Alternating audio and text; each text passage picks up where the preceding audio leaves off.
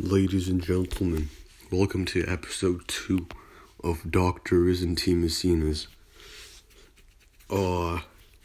Cafe, and today we'll be reviewing the movie An Inconvenient Truth by Al Gore. I want to give a thank you to Dr. Jerry Zhu for convincing me to do this movie, and shout out to Jerry Zhu.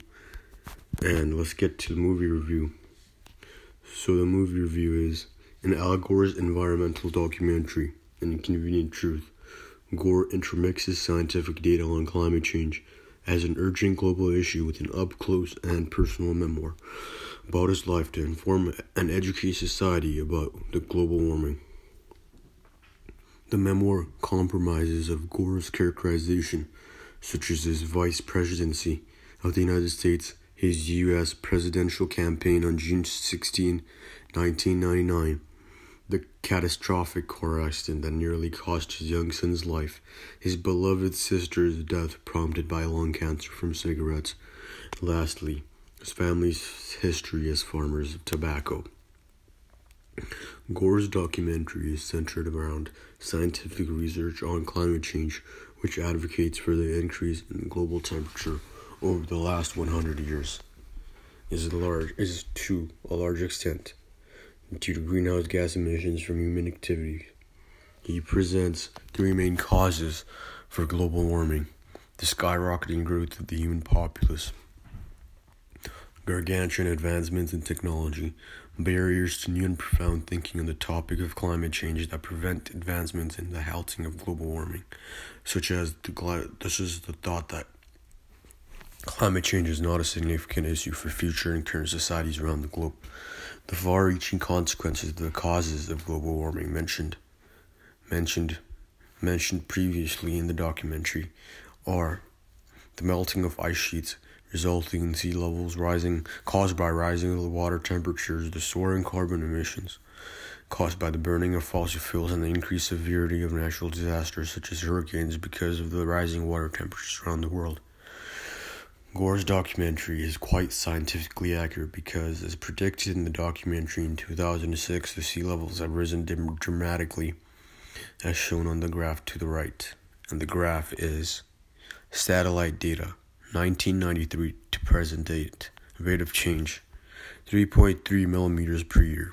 So, when the movie was filmed, the sea height, measured in millimeters, was roughly around 40 to 45 millimeters, and now in 2019, sea levels have risen above 80, and they're around like 90 or 95.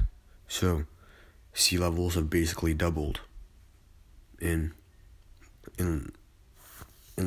less than 20 years. Alright, so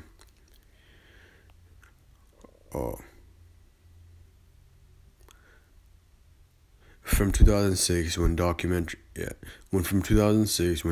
Gore's documentary was filmed, the sea level has nearly doubled, providing the documentary's hypothesis of the drastic rise of sea levels correct. Furthermore, the documentary also accurately hypothesized the increase in CO2 present gas in the atmosphere. Alright, so in July in 2006, CO2 levels in the atmosphere were 382 parts per million, and now in April 2016, they have reached 404 parts per million. That's over a 5.5 increase in just 10 years, and about a 22% increase in the year of since the year of 1958. Alright, so the positive effect of Gore's documentary on the average Joe is that it provides crucial education and information on climate change and global warming that has the possibility of increasing the average person's awareness of the dreary changes occurring on our beloved planet Earth because of carbon gas emissions. The film educates viewers on that they have They have the power to change the control. They have the power to control the changes affecting their environment, slowly but steadily, but by 1% at a time. By utilizing energy-efficient practices, practicing stewardship of the environment, developing an awareness of one's ecological footprint, and maintaining sustainable prosperity for future generations of Earth. The negative effects of Gore's documentary on the average Joe is that the film does not reflect upon the underlying reasons on why CO2 emissions have been rising. It does not reflect on the necessity of burning fossil fuels to generate energy to accommodate the Earth's surging population and to accommodate the expanding energy needs for the masses of Earth. In conclusion, though Gore's documentary provides crucial information on climate change and global warming that increases the average person's awareness of the changes occurring around them and teaches them to be aware of their ecological footprint, it does not take into account the Earth's growing population and growing energy needs, in which CO2 emissions are mandatory to provide for the Earth's populace. So yeah, that was my review on Inconvenient Truth. I feel like the movie was alright, though I feel like it was a bit biased towards climate change and global warming, because Al Gore does not really go over how the Earth's population, because it has been skyrocketing, requires a higher energy consumption than before. So higher energy consumption is directly correlated to higher carbon dioxide emissions, which is necessary to provide for the whole world, provide for the growing populace of Earth, and also, yeah, that's it.